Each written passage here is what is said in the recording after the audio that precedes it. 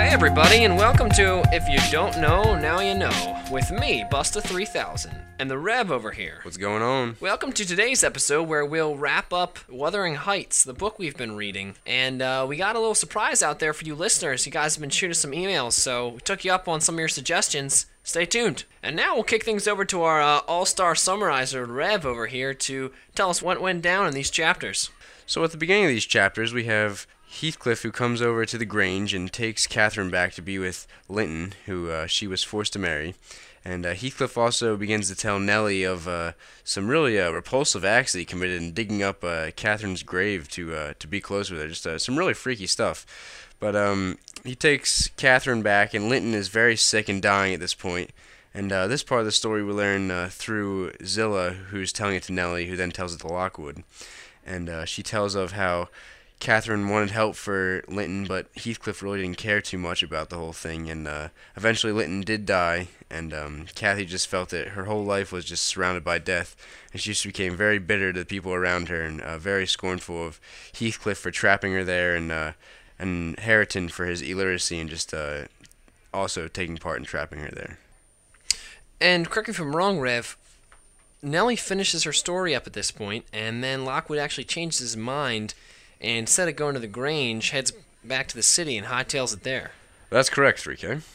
And then Lockwood is prancing around the old pony one day in the fields and realizes he's close to the Grange and Wuthering Heights, and he heads over there to try to settle his debt with Heathcliff, and Nellie fills him in on what's gone down since he left there, some of the dirty deets. So Lockwood learns from Nellie that Heathcliff is dead, and Catherine and Hareton, who were very sworn enemies — Catherine was very critical of Hareton for his illiteracy — had actually become friends, and Catherine is teaching Hareton how to read, and they have a romance going, so they are set to be married. And Heathcliff one day tells Nellie that he has just simply lost the will to live, basically, because revenge doesn't do what it used to do for him, and he just has basically really no one more to take revenge on, so he has lost purpose to his life. So he basically just dies of losing the will to live, and the book just ends with Catherine and Hareton set to be married and to inherit the Grange and go live there, and Heathcliff is dead, and that ends our story. And 3K, we, as you know, we received a lot of emails with ideas for alternate endings for the people following along in their books at home, and so now we're going to open up the lines so the fans can let their views out to be heard for the listeners here.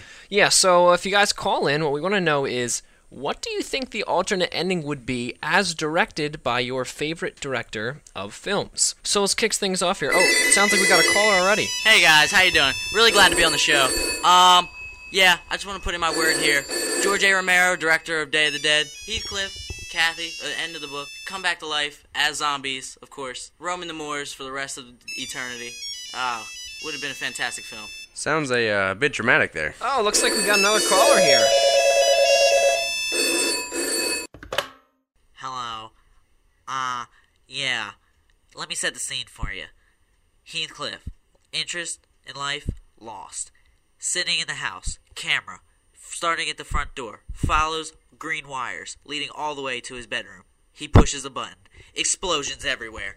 Catherine and Hareton running from the house. Boom! Credits. Michael Bay. Oh, the phone's ringing again. What do you know? My all-time favorite director, M. Night Shyamalan, could have done this work great justice. At the end of the book, after Heathcliff loses interest in life, he dies.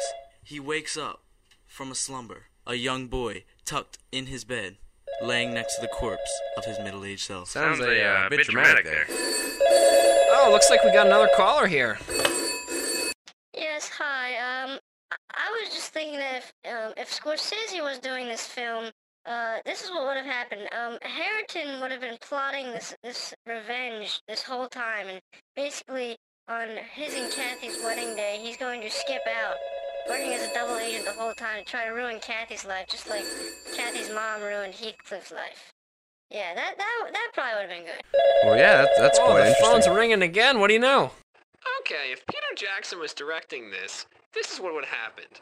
Heathcliff dies, but then comes back as a wizard, only to return to the Heights to defeat the Balrog. Okay. Now come on now. That's just ridiculous. Why there, Rev and 3K? Just calling in. I think that Quentin Tarantino could do quite a spectacular job directing an alternate ending to this book. I can just see it coming. We find out what actually happened to Heathcliff when he dies. He slits his throat, and there's blood splurting everywhere, just everywhere. And then, Hareton and, Kathy find him dead, and then they both kill themselves. Blood everywhere, obviously. There's blood everywhere, if I didn't mention that. I just thought that'd be a really compelling end to the story. Ah, yes, the old Dust to Dust theme.